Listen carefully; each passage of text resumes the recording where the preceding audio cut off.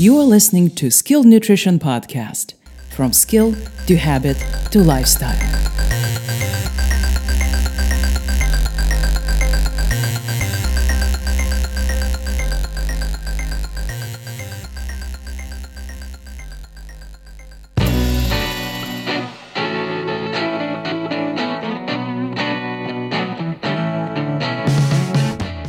Welcome to Skilled Nutrition Podcast with yours truly, Coach Natalia. In this episode, I'm going to share with you a weight loss method that doesn't involve counting calories. Before we begin, a quick thank you to all the new listeners. Don't forget to subscribe so you don't miss the new episodes. Sometimes I remember to announce new content on social media, and sometimes I might not get a chance. Having said that, let's get started.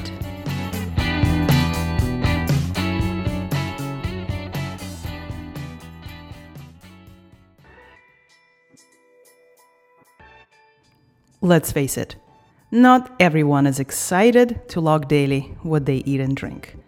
Not everyone enjoys spending their time working on their meals, making sure that the 3 macronutrients are hit perfectly. I can hear some of you A-type freaks yelling back at me, "Oh, that's not a biggie." And I will agree, I'm in that camp. But for a lot of people, that seems to be a huge stumbling block. In fact, some of you who heard my previous episodes were successful in working out your dieting calories and macros, but you really struggled with actually logging food regularly. Somehow, life always got in the way. I have good news for you. While creating a caloric deficit is a must for achieving weight loss, tracking your food and counting calories is just one method of many. There is definitely value in tracking food for a period of time. It can be quite an eye-opening experience. But because adherence is the main driver behind successful weight loss, we need to find something you can be consistent with. Something that doesn't add to your other life stressors. I'm talking about hunger mastery. We all have experienced true hunger in our lives. Although one time I did have a client who genuinely didn't have the ability to sense hunger due to a medical issue. That was wild. We had to establish her maintenance calories by trial and error first, and then create a deficit from there.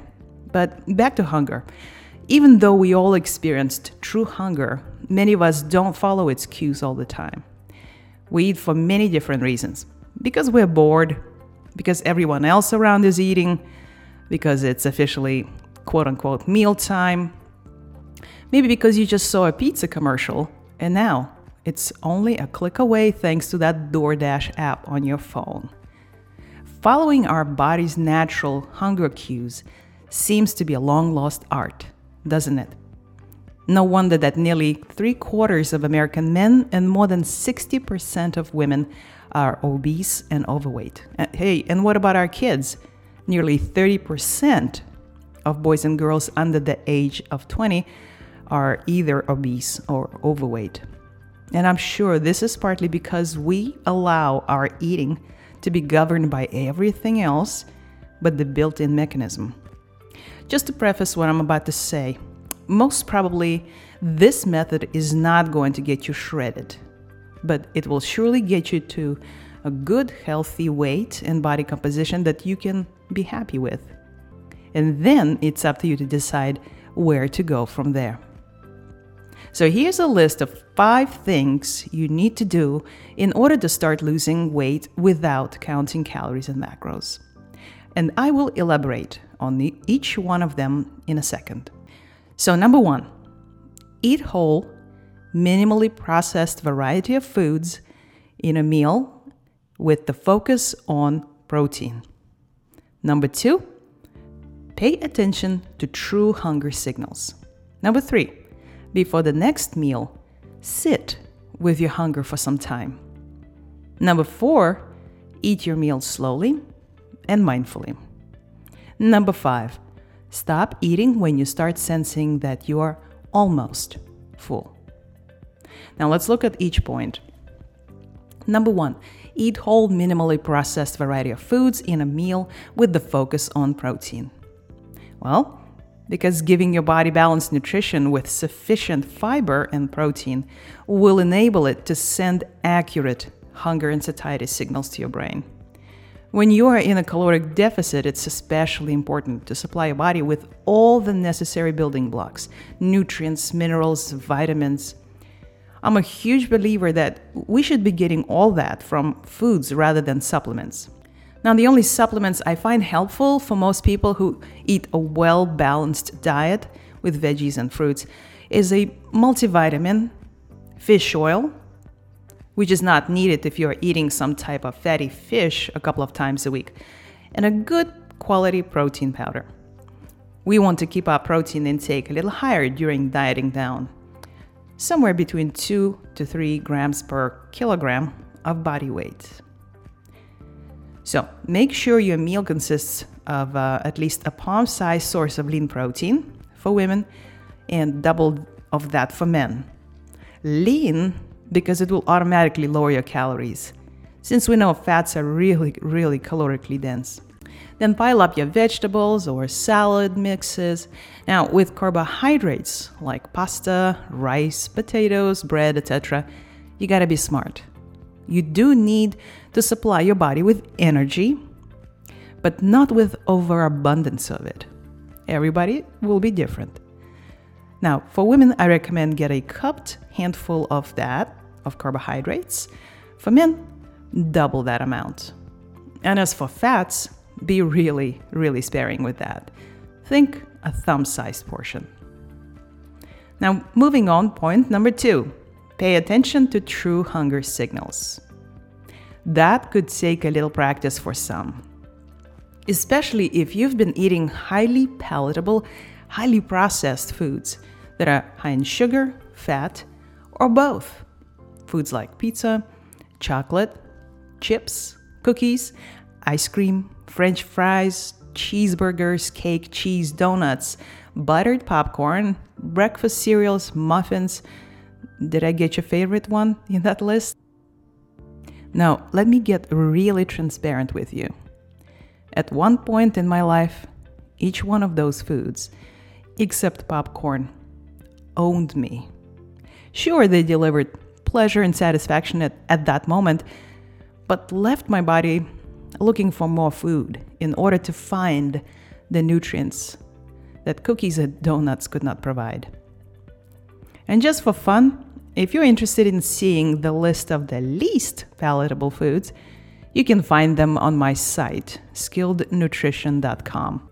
So if it's been 4 hours since your last meal, chances are that hollow, empty feeling in your stomach signifies true hunger. I want you to get to know that sensation.